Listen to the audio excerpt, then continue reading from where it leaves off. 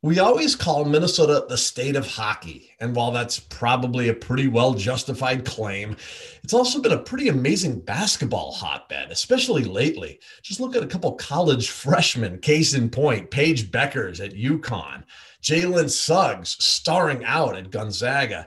At the time of this recording, both of those teams are undefeated and near or at the top of their polls.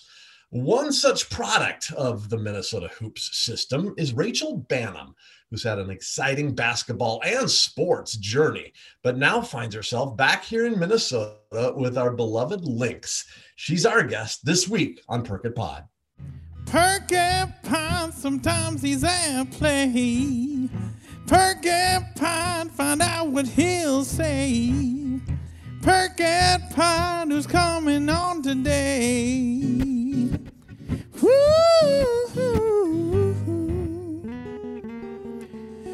Perk and Pod. Yeah.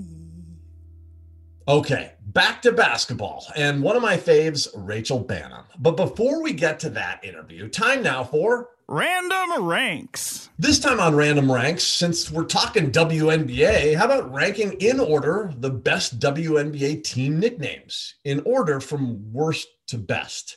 All right, let's run them down. Number 12, there are 12 teams in the WNBA. The Indiana Fever. In the middle of a pandemic, it's just not a word I need to hear, fever, right? I mean, unless Christopher Walken's saying it, I don't need it. Number 11, New York Liberty. Come on, I don't know. I'd rather you give me death. Never mind. Number 10, Chicago Sky. What should we name our team? Looks to the sky. I got it. Number 9, Washington Mystics. More like Washington Mistakes, am I right? Number 8, Dallas Wings. Should we name ourselves after a bird like the Hawks, Blue Jays, Cardinals, Eagles, Falcons? No. How about a bird's appendage? Okay, yeah, let's go with wings. Number 7, Connecticut Sun. Very bright. Number 6, LA Sparks. Out of all the things in Los Angeles, you go with Sparks. Number 5, they're getting better. Seattle Storm. Not going to lie, not a bad name. Certainly better than Kraken. Number 4, Atlanta Dream. Hard to knock this one. Number 3, Phoenix Mercury. I guess Heat was taken. I still like it. Number 2, Las Vegas Aces. Fitting. It's better than the Craps, right? I mean, okay. Number 1, Minnesota Lynx. Had to go with that for segue purposes, frankly. Which brings us to Rachel Banham. What a joy to catch up with her. I just love her energy and what a sports background. The pride of Lakeville North, who went on to become the highest scoring player in Gopher women's basketball history. No biggie. I remember when she dropped 60 on Northwestern in one game.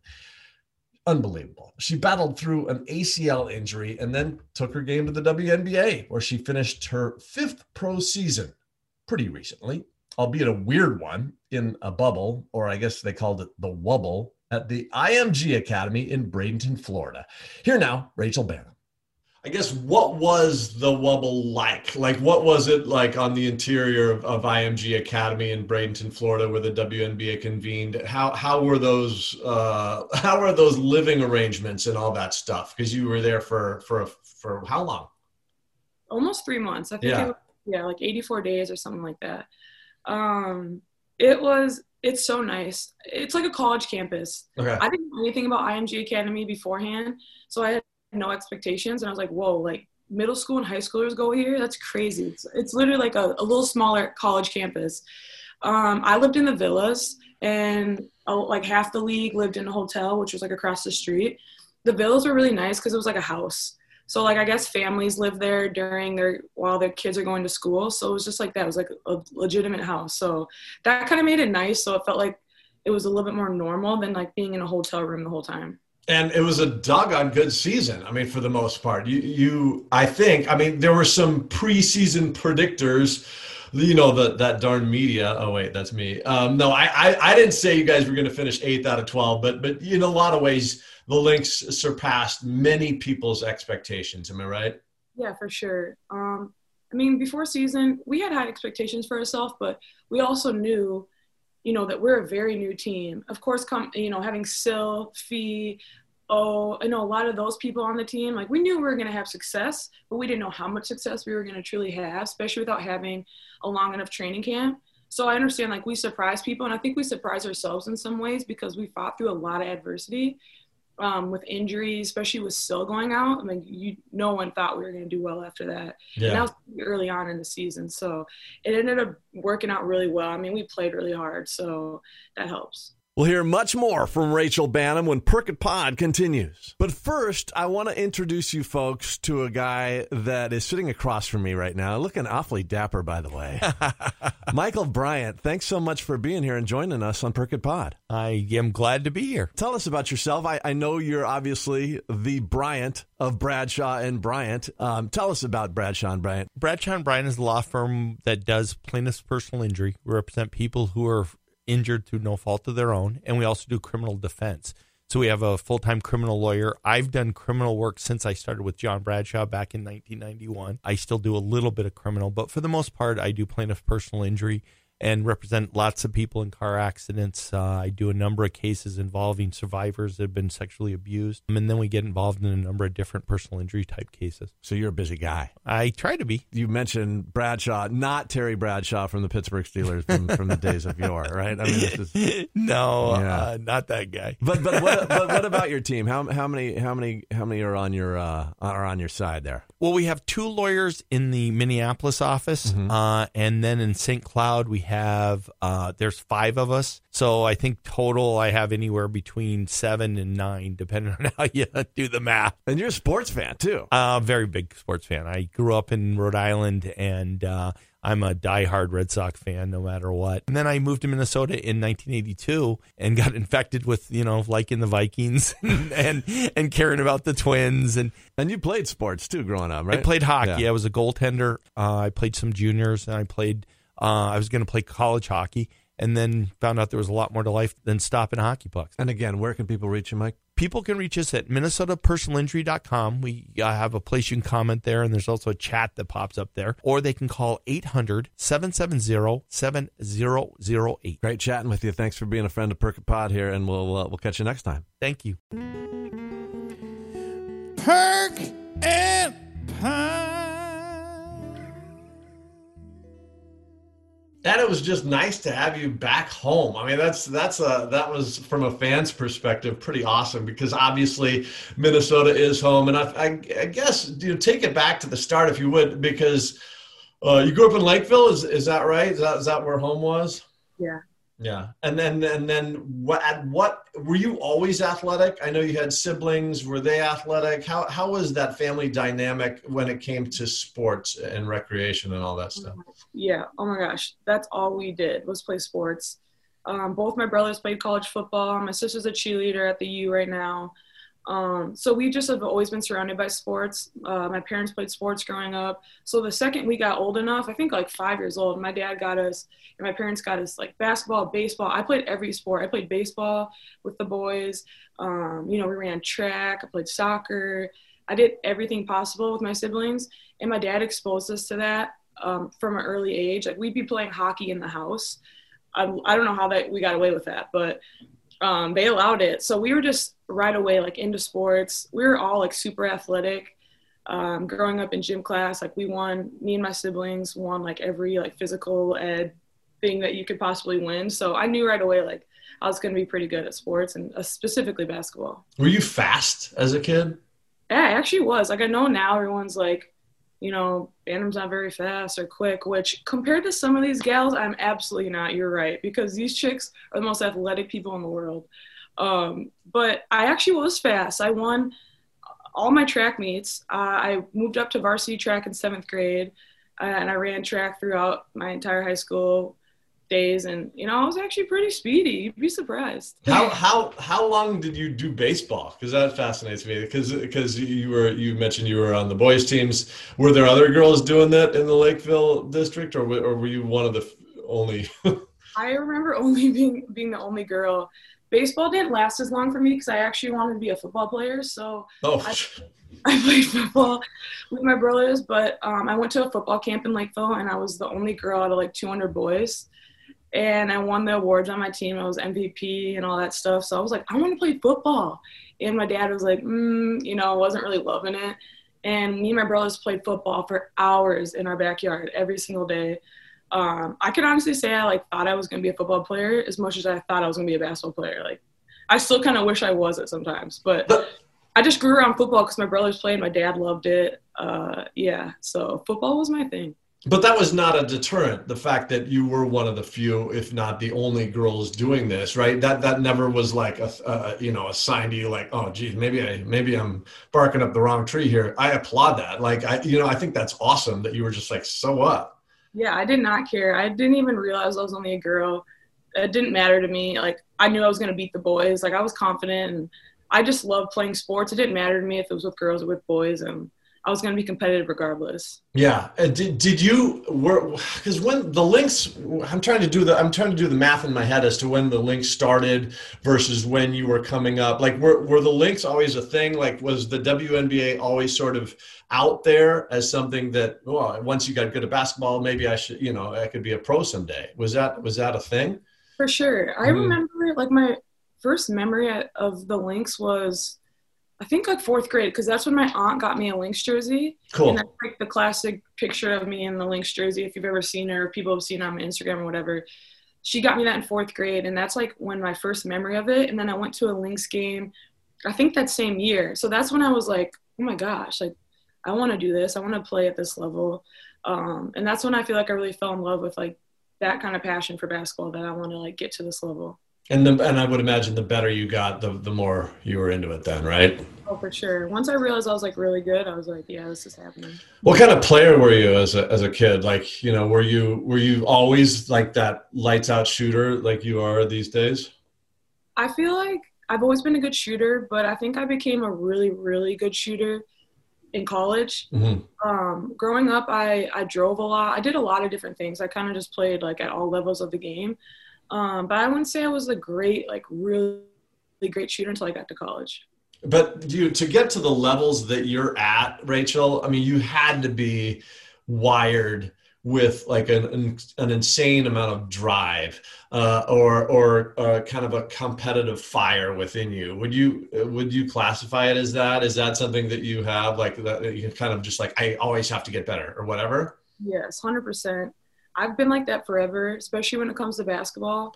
I spent hours and hours. Like I can't even tell you how much time I put into the game. We played on my driveway with my brothers, and I would cry. I was a sore loser because I was so mad. And then we'd play another game. And if I lost to them, I would cry, and I'm like, we're playing again. Like, we'd be out there till we couldn't see the hoop anymore. My parents were like, all right, come inside. And I would just be so mad. And I did that in every game that we played, football, baseball, whatever. But I just spent so much time, even in high school. I didn't really hang out with friends like that. I was always at Lifetime playing pickup with the boys. And that's just what I did. I did that for hours. And my friends knew that. My parents didn't even care. They were like, all right, see you later, like at bedtime. Because I would just be there all night, every night playing pickup. It was so fun. At Lakeville, were you like a one sport athlete then? Or did you still do track or something? Or was it just hoops? Yeah, I still did track. I quit soccer before I got to high school level because I really wanted to focus on basketball. But I still ran track just to kind of like keep in shape, keep that, just being able to run and all that. But I missed a little bit of track because I played at AAU as well. Okay. But my dad was like, you're not stopping like running track. Like, he was insistent that I had to keep running track. Oh, cool. Yeah. Why? What was that? Why? I don't know. I think he just like likes it himself. Like, he enjoys that competitiveness of it too. And he wanted me to continue to get better. And I was good. Like our relay team went to state every year. We have like the school records and some of our stuff. So it did make sense. Like, why quit if I'm having success? And it wasn't affecting my basketball in any way. If anything, it was making me better. So I was really mad at him at the time, but looking back, I'm like, all right, I get it. Don't you think that that's the case, though? I mean, because there are so many parents these days that are just so hyper focused on specializing, and there's this big conversation about, what's better? Is it better, because you got to keep up with the Joneses. So you kind of have to do it year round if you really want to keep up and stay competitive and be in those elite classes. But to kind of spread yourself out and experience different things. I mean, doesn't that make you just a more well-rounded athlete and all that stuff, right? totally agree with that. And I feel like nowadays, like you saying that, like I feel like kids now don't focus on that. It's all just about the one sport, training for that, which I understand to a certain extent, but being able to play other sports makes you more athletic, make you more agile, better hand-eye coordination, all this different stuff. So I think like that's part of my success was playing all those different sports growing up. Yeah, that's awesome. And then Lakeville, things really took off, it seemed, and the Gophers were the destination. That experience was tremendous, not just for you, but for the U. And how would you describe your college career? Is it a fond memory, Rachel, or are there some things that you wish you had back, or what? How did you like your time at the U? Yeah, really good memories. Really, really good memories. You know, the only thing that I would say that was disappointing was not being able to play in the NCAA tournament. But I'm not going to sit here and say I regret anything because I know that I left everything out on the court and did everything that I felt was possible. So I had great memories. I had great teammates, good coaches. I had a blast. Even going through an injury, I wouldn't take that back. Yeah, that was tough though when you got injured, wasn't it? Yeah, it was horrible. At the time, it was horrible. It was my first like big injury. So I was like, my life is over. You know, I'm never gonna play again. You know, the dramatics. But once I let it kind of settle in, I was like, I'm fine. You're gonna be fine. Let's come back better. So, was that hard to do though? Because yeah, I would imagine that is scary, especially when you haven't experienced anything like that to that degree. That would have been completely stressful, especially on the trajectory you were on. Like, oh my gosh, is it just like the timing of this can't be worse, right? Yeah, it was tough because it was my senior year, and I thought, you know, I'm getting ready to go to the draft, hopefully at the end of the season. And I'm like, wow, like, and then people are like, you should still leave, you'll get drafted. But I'm so glad I stayed because who knows what would have happened. I could have gotten drafted and then just got cut. You know, like who wants someone who's like fresh off an injury? Some teams aren't patient with that. And who knows where my career would be at that point. So I'm really, really glad I stayed. But it was definitely a stressful decision. And yeah, it was scary. All right, we're going to pause it here. We'll hear much more from Rachel Banham when Perkit Pod comes back. But first, we got to take this time to chat with Sean Bernard, who is kind enough to be here with us today. Sean Bernard is a real estate agent for Edina Realty, kind of a rock star real estate agent, aren't you? I have fun, man. That's a reason why I'm glad that I did this partnership with you and sponsor your show, is that we both have a similar mindset that we are going to have a good time. Well, we appreciate you, being a friend of Perkit Pod and helping us out in so many ways. But if you would talk about your agency and what you're able to do as an agent. Well, yeah, it really comes down to the homework, doing your homework, doing the research. And I pride myself on that. I learned a long time ago that I'm a big nerd. This time of the year, what I'm really working on is people that are planning 3 to 6 to 9 months from now. If people are interested, if it's you or somebody else that's interested in buying or selling, give me a call at 612-859-2594. That number is also text-worthy. Perk and Pine. What wasn't your decision was what WNBA team would draft you, and that was the Connecticut Sun, and you landed there. Or they drafted you, right? Yeah, they did. Yeah, and you spent a few years there. What was I don't even know what town that is. Is that?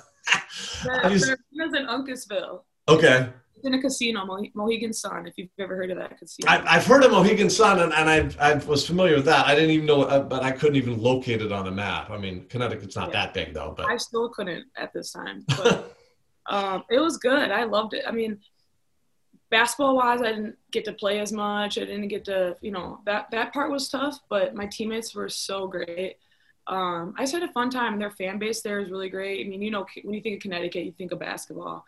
So, that was not lacking in any way, the fans and the support there. So it was good. It was a blessing. I mean, not playing as much was tough, but I just feel like I learned a lot and grew as a person. Were there UConn crossover fans then that would go to also the Sun games as well? Oh yeah, absolutely. You saw a lot of people in UConn stuff, and you always knew there's UConn fans because we had a player, Morgan Tuck was from Connecticut, played at UConn, Kelly Ferris. So whenever they got into the game, the fans would just lose it. So you knew who the UConn people were throughout the fan base, like in the crowd. So that was always funny.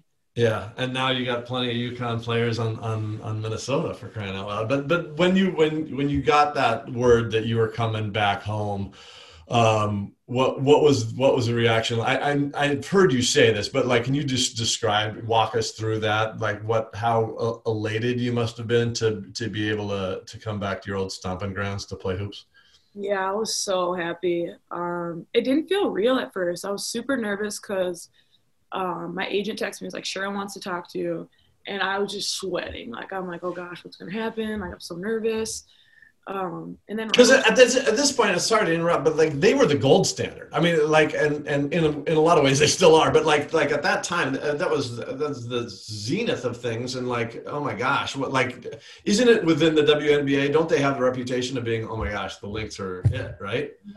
Yes. Like, and especially for me, like, just growing up watching them, like, it's even a higher standard for me. Like, I was just like, oh gosh, like, I don't want to say anything wrong. I want her to like me. And I've already had a relationship with Cheryl prior to this, but like, wanting to actually get on the team and have her like really want me is a different thing. So when we actually went through the process, I think it took like a week or two to like get to whatever with Connecticut and Minnesota and all that.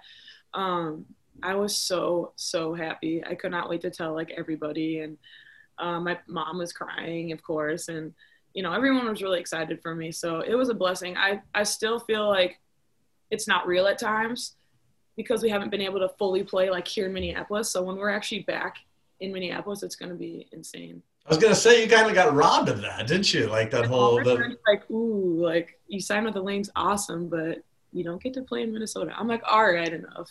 I know.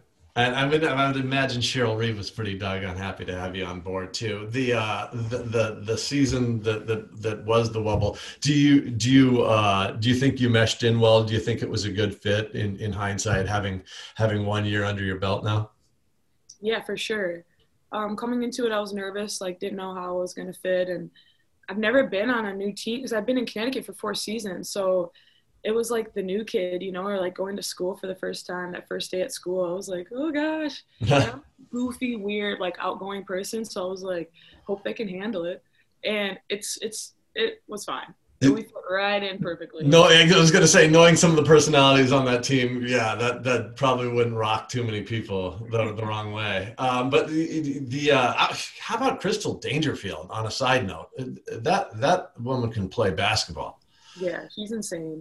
I love her. She's great. She's a little fireball. She's tiny. You just want to like hold her in your arms. Like, she's just so cute, but she just has this fire inside of her that's just so fun to be around, and to watch her play and be successful was really cool. Yeah, and it just seemed like, at least down the stretch and in the postseason, it just seemed like every night that you played, there was somebody else leading the way in scoring. I mean, this was not like a 1 or 2 person show. This was like a full on-board team that had many weapons to pull weight, it seemed like, don't you?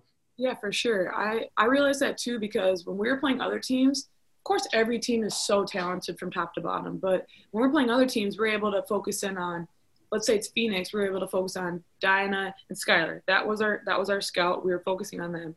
But I feel like when teams play us, it's totally different. Like, they're having to be like, okay, there's Crystal. Okay, now how are we going to stop Fee when Still's playing? Like, you're not going to stop her. Good luck. And then you have shooters on the perimeter with me. There's Lexi, Bridget Carlton. Like, that's tough. And you could tell, like, teams really couldn't help from different spaces because we were able to expose them in every way. Yeah. I'm curious, how much do you practice your shot, even still to this day? Like, how much are we talking about, like, that you were just out there shooting and shooting and shooting at the courts of Mayo Clinic or wherever? Yeah. When I'm in training, I don't count my shots, so it's kind of hard to say. Okay. Unless I'm shooting on a gun, like 500 shots, let's say, a day or whatever it is. But if I'm just shooting with my trainer and stuff, I'm in there for an hour, 2 hours. I'm getting a ton of shots if it's just me shooting. Like, by the end, my shoulders are pretty sore.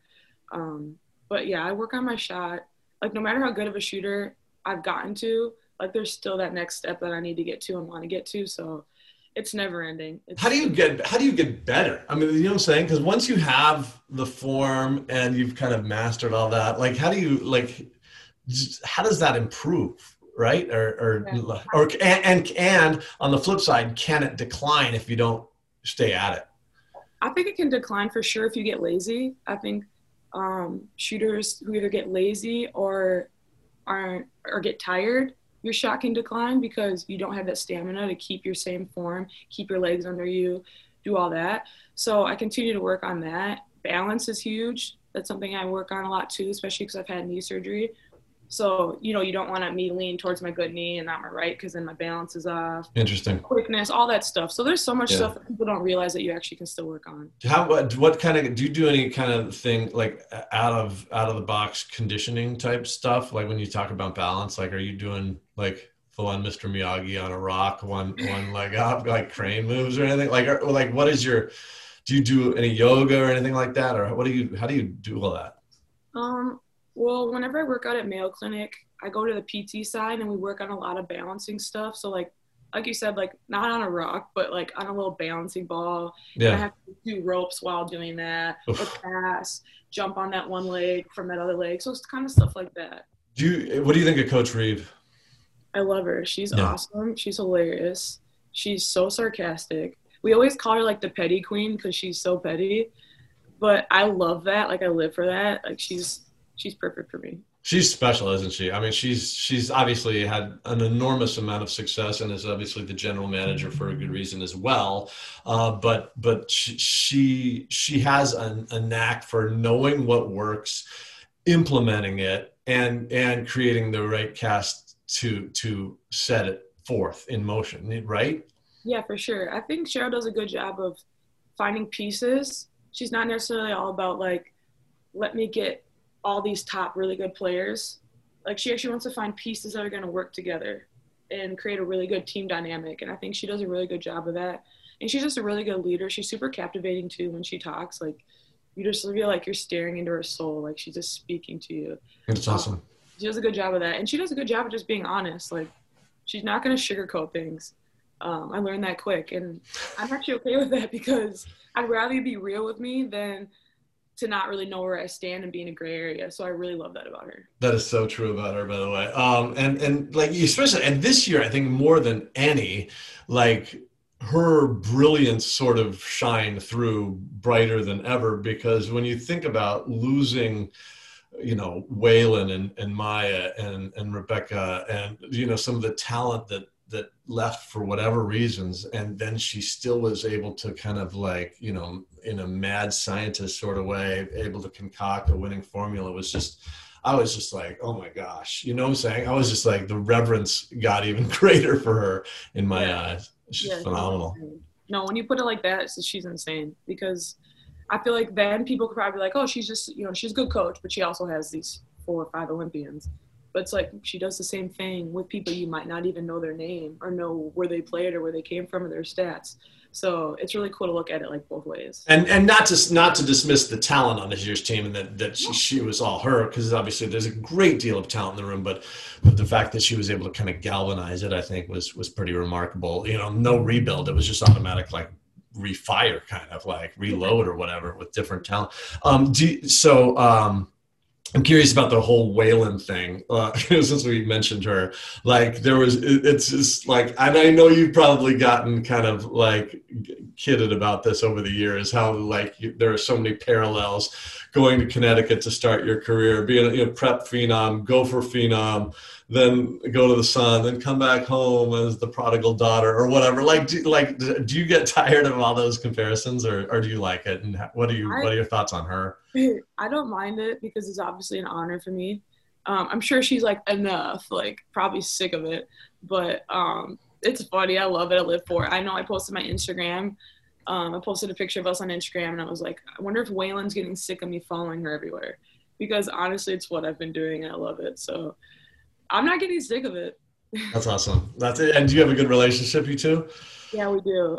We definitely grew like a lot. At first I was like so starstruck and obsessed, like so nervous around her, but now it's like so chill. Like we can have conversation. We got dinner one time and, we talk about like hanging out at her house and stuff like that. So it's good. It's a good relationship. I tell people that the Way is like one of the sneakiest, funny people I've ever run into. Do you know what I'm saying? She's so like low-key hilarious that it's awesome. That's a great way to put it. She totally is. I didn't know that at first. And then when I talked to her, I was like, wait, you're kind of funny. It's so dry too. So dry. Yeah. And well, I have to just like look at the Gentry videos, and then that's a whole other thing. Yeah. That's So a right. That's an Instagram thing for those of you that aren't hip to the social media stuff. But if, I'm curious. Speaking of social media and social issues and social justice, obviously the WNBA and NBA on the forefront of so much of what's happening in the world, and especially maybe even right here in the Twin Cities. You come at this from an interesting perspective, I think, Rachel.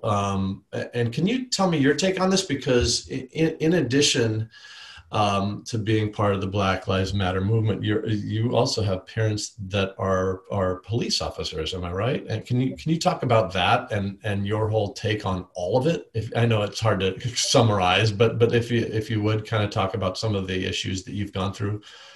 yeah, it's tough. It's so interesting because, like you said, like I stand on both sides of it. My dad being Black, my mom's white, both police officers. So it's tough because, like, I'm not going to sit here and ever say like I still believe in the police force. I still believe there's incredible cops out there. There's obviously like bad ones, and there's bad things that have happened, and things need to change. There needs to be more resources and all that. But I just think like during all this, it's been good because people have been able to actually like sit down and have conversations, talk through all this, talk about things. But I mean, like you said, it's hard to summarize it all. It's just been crazy. It's been sad. It's been crazy. But I just hoping that like we continue to learn, continue to grow, and kind of like mesh things back together. I just don't want there to be hate for Black people. I don't want there to be hate for police officers. And like talking to my dad, who's a Black police officer, he went through so much racism. He's told me stories. My grandpa was the first Black police officer at U of M PD. So I didn't know that. Mm-hmm. Oh my gosh, yeah. Yeah, and it's funny, I was at my grandma's, I read an article that they wrote about my grandpa, and he went through a lot of stuff on the force. Like just getting onto the force was hard. His colleagues didn't care for him. I mean, there was a lot of issues. So it's interesting kind of looking at it that perspective as well, because it's within and on the outside as well. So yeah, I mean, the best way I can summarize it, I just hope we continue to love each other and listen to each other. And like you said, continue to have that dialogue. And I think that the WNBA and the Lynx in particular, and so many teams though really have really been at the forefront of all of it because your voices and your platforms are so great, and there's just such a great opportunity. And I applaud professional athletes in so many ways in the way they're handling this. But it kind of hurts my heart when I hear people say, stick to sports. You guys are just athletes. You're paid to play a game. And yet they're missing out because these are the people that can really connect to so many other people and really kind of evoke that change in a lot of ways, I think. Don't you? Yeah, it definitely is sad because I understand we're athletes, but we're humans. And I would never say that to somebody else, like in their job, in their settings. I would never say that to somebody else because we all have a right to speak about things that we care about and what are important, especially when it comes to human rights. But it is really unfortunate, especially a lot of athletes are Black athletes. So you're trying to shut up. You're making it worse. You're trying to shut up Black people and a minority, and especially in our league, women, Black women. So it's really unfortunate that it has to be like that. But it is what it is. We're gonna continue to speak, so it doesn't really matter to us what people have to say about that. Yeah, and do you just shifting a little bit now, like the COVID, then there's the whole COVID, and then do you expect the season next year to sort of be more normal? I guess none of us really know. It's a sea of uncertainty, but are you hopeful at least that the WNBA can back up and running outside of the bubble and like actually at Target Center? And how stoked would you be if that was to happen? Yes, I'm very hopeful. Of course, none of us know, but even if it's a miniature type of bubble, like maybe in cities, like a couple cities, it kind of be a bubble, and hopefully we're in Minneapolis, that'd be awesome. I would love to play at the Target Center with our fans. I think there's definitely ways that we can make it work, make it happen. So that's what I'm telling myself at least. So I'm very hopeful that that's going to happen. Yeah, when you look around, because you've been with Connecticut and you've been to every arena in the league, where does Minnesota like the fandom? Because like we see it here, and we realize, like I tell people that are out of town, I go, you guys don't realize how big a deal the Lynx are in this city. Like there's we have all the major sports, but the Lynx are incredibly like much bigger in Minnesota than in other markets. Is that the case, or are all markets kind of really awesome? Yeah. Does that make sense? Yeah, for sure. I would say we're definitely number one when it comes to that. There's some other places, like Connecticut has a good fan base. They're pretty diehard. Phoenix has some diehard fans too. But I would definitely say we're number one. Like our fans are insane, and there's never issues with filling up that arena or getting people to the games. So I'd definitely say we're number one for sure. How do you take the role model part of all your job? Like, what I'm saying, like, I imagine a lot of kids look up to you, and what would you tell some of those kids about chasing whatever they want to chase?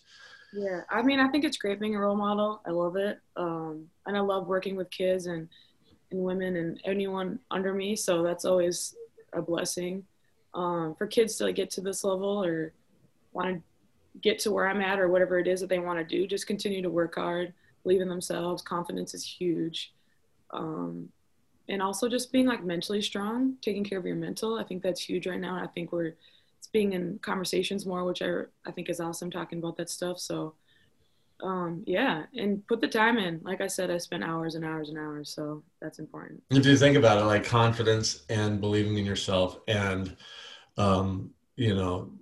don't let others deter you or whatever. Those are all just so important. Just sort of that self-worth kind of, I don't want to get too deep, but like, gosh darn it, it's just me. It's so important to kids these days, I think, for these kids to kind of have a not let the haters hate or whatever, or not let the haters are going to hate, but like not let that kind of like seep into your being or whatever, and just kind of like do you, right? I mean, absolutely. Yeah. 100%. And it's hard in this time because of social media and everything. There's so many expectations that kids are having to look at and think is real life. And it's like, don't compare yourself to other people. Just be you. Do what you got to do.